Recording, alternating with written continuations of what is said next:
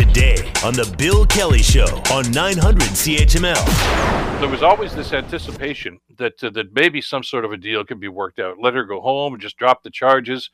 The whole thing very much reminded, I think, a lot of us of the situation with the two Michaels and the Canadian and Chinese governments. And we all know, I think we knew at the time, but we certainly knew as in the passage of time, that the arrest of those two Michaels was basically a political retaliation because of what the Canadian government had done on behalf of the Americans with Meng Wanzhou. So what's happening in this particular situation is she has been sentenced to 9 years. People are wondering what kind of political influences were involved in that, and were the people that were in charge of the trial itself being influenced, or maybe even more importantly, being told what to do by government officials. I want to bring our next guest in to talk about this. Professor Earl Brown is a professor of international relations and a senior member in the Munk School of Global Affairs at the University of Toronto. Professor, a pleasure to have you back on the program. Thank you so much for the time today. Thank you. Good morning. As we see the result in the 9-year sentence to Ms. Greiner, with your opinion and with your expertise in this, Professor, how much of what's gone on in the last little while was politically motivated as opposed to legally motivated? The court system in Russia is not independent. It is politically controlled, and we should not have been surprised that this will be a political decision. Vladimir Putin has stifled whatever independence there had been in the court systems. He has used it cynically, and he's doing it right now. The sentence of 9 years is close to the maximum, which is 10, and it could be in anything.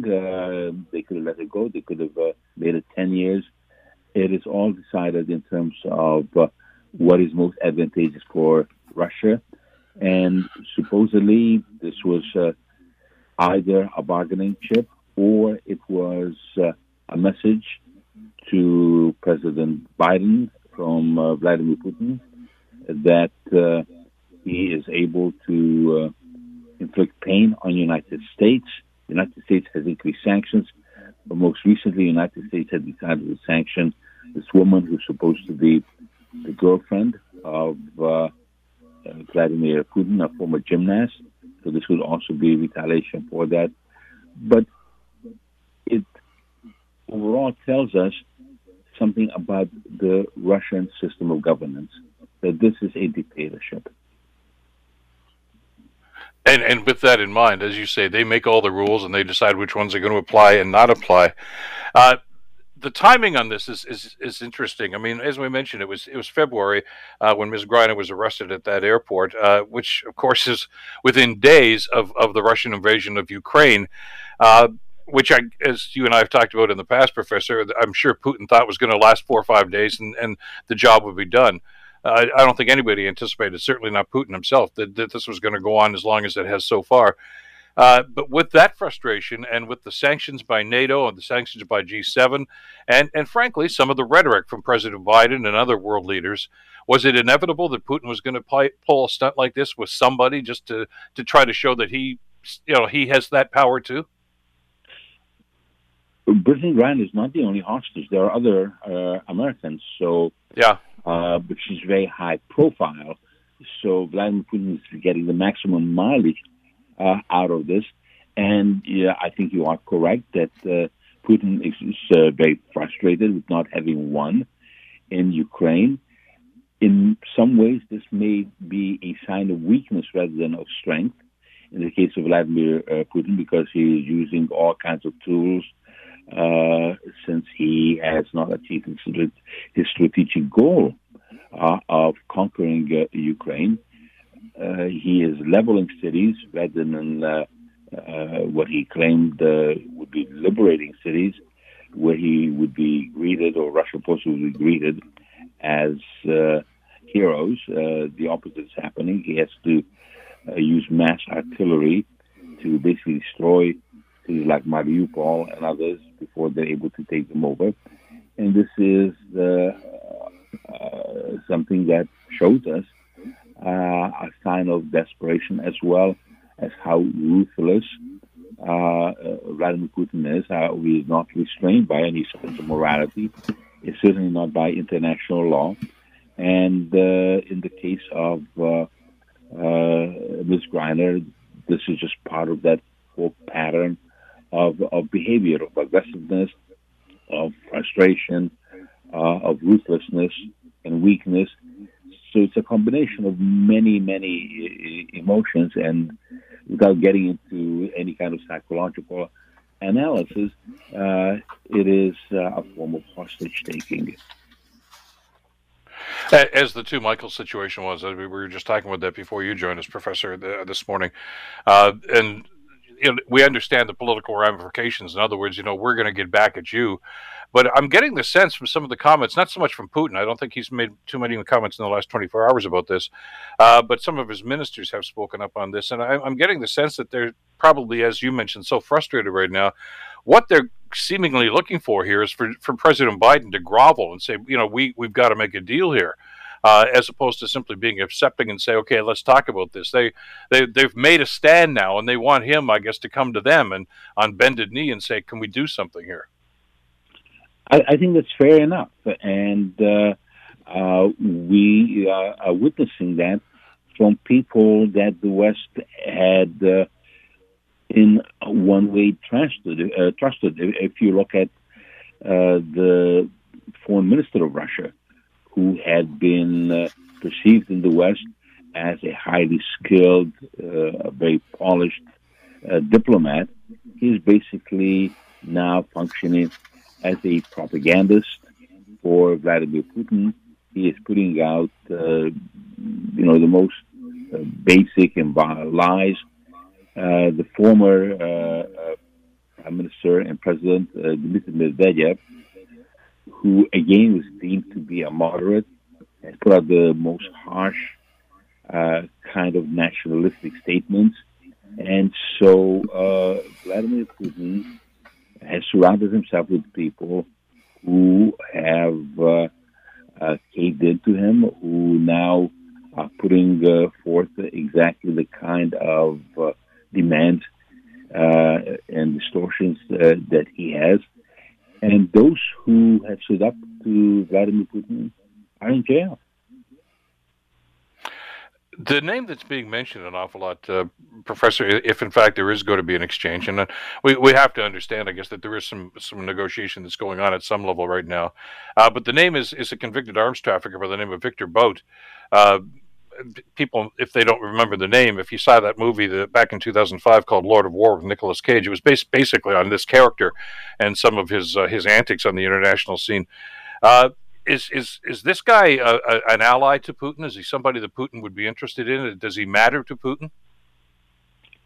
He probably does, because it would be a big fish. It would demonstrate that the United States was desperate to get Ms.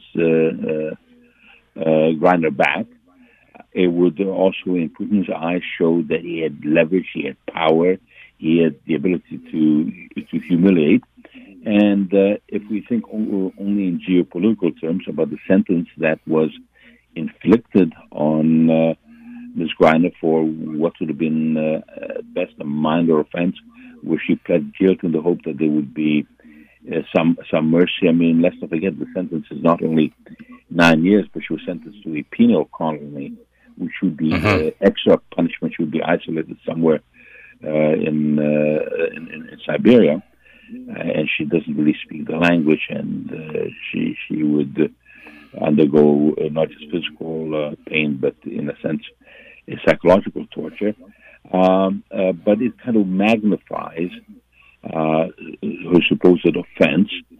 So it would, having this kind of sentence, gives Vladimir Putin the chance, he believes, to use more leverage, to say, well, I'm trading someone who is a really horrific criminal for someone else whom you deem to be a criminal, a kind of merchant of death.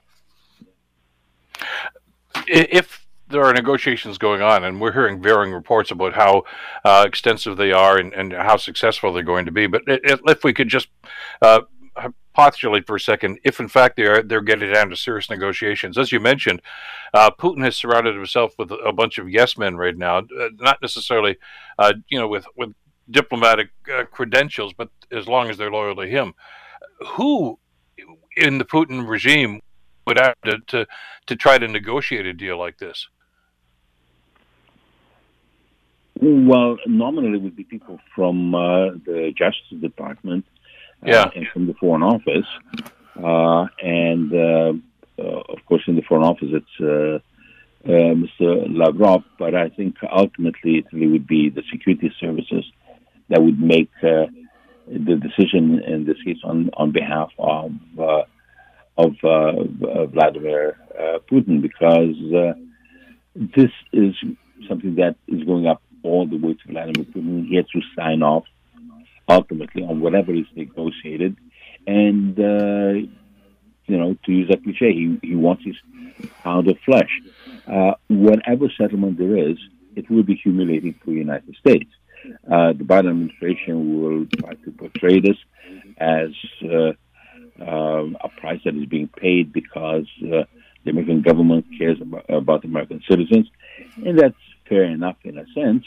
But at another level, it also shows just the kind of weaknesses that the Biden administration has, that it does not have sufficient leverage, that the sanctions that they have used have not stopped Russia, that the arms that they have sent to Ukraine, and it has been a very slow process.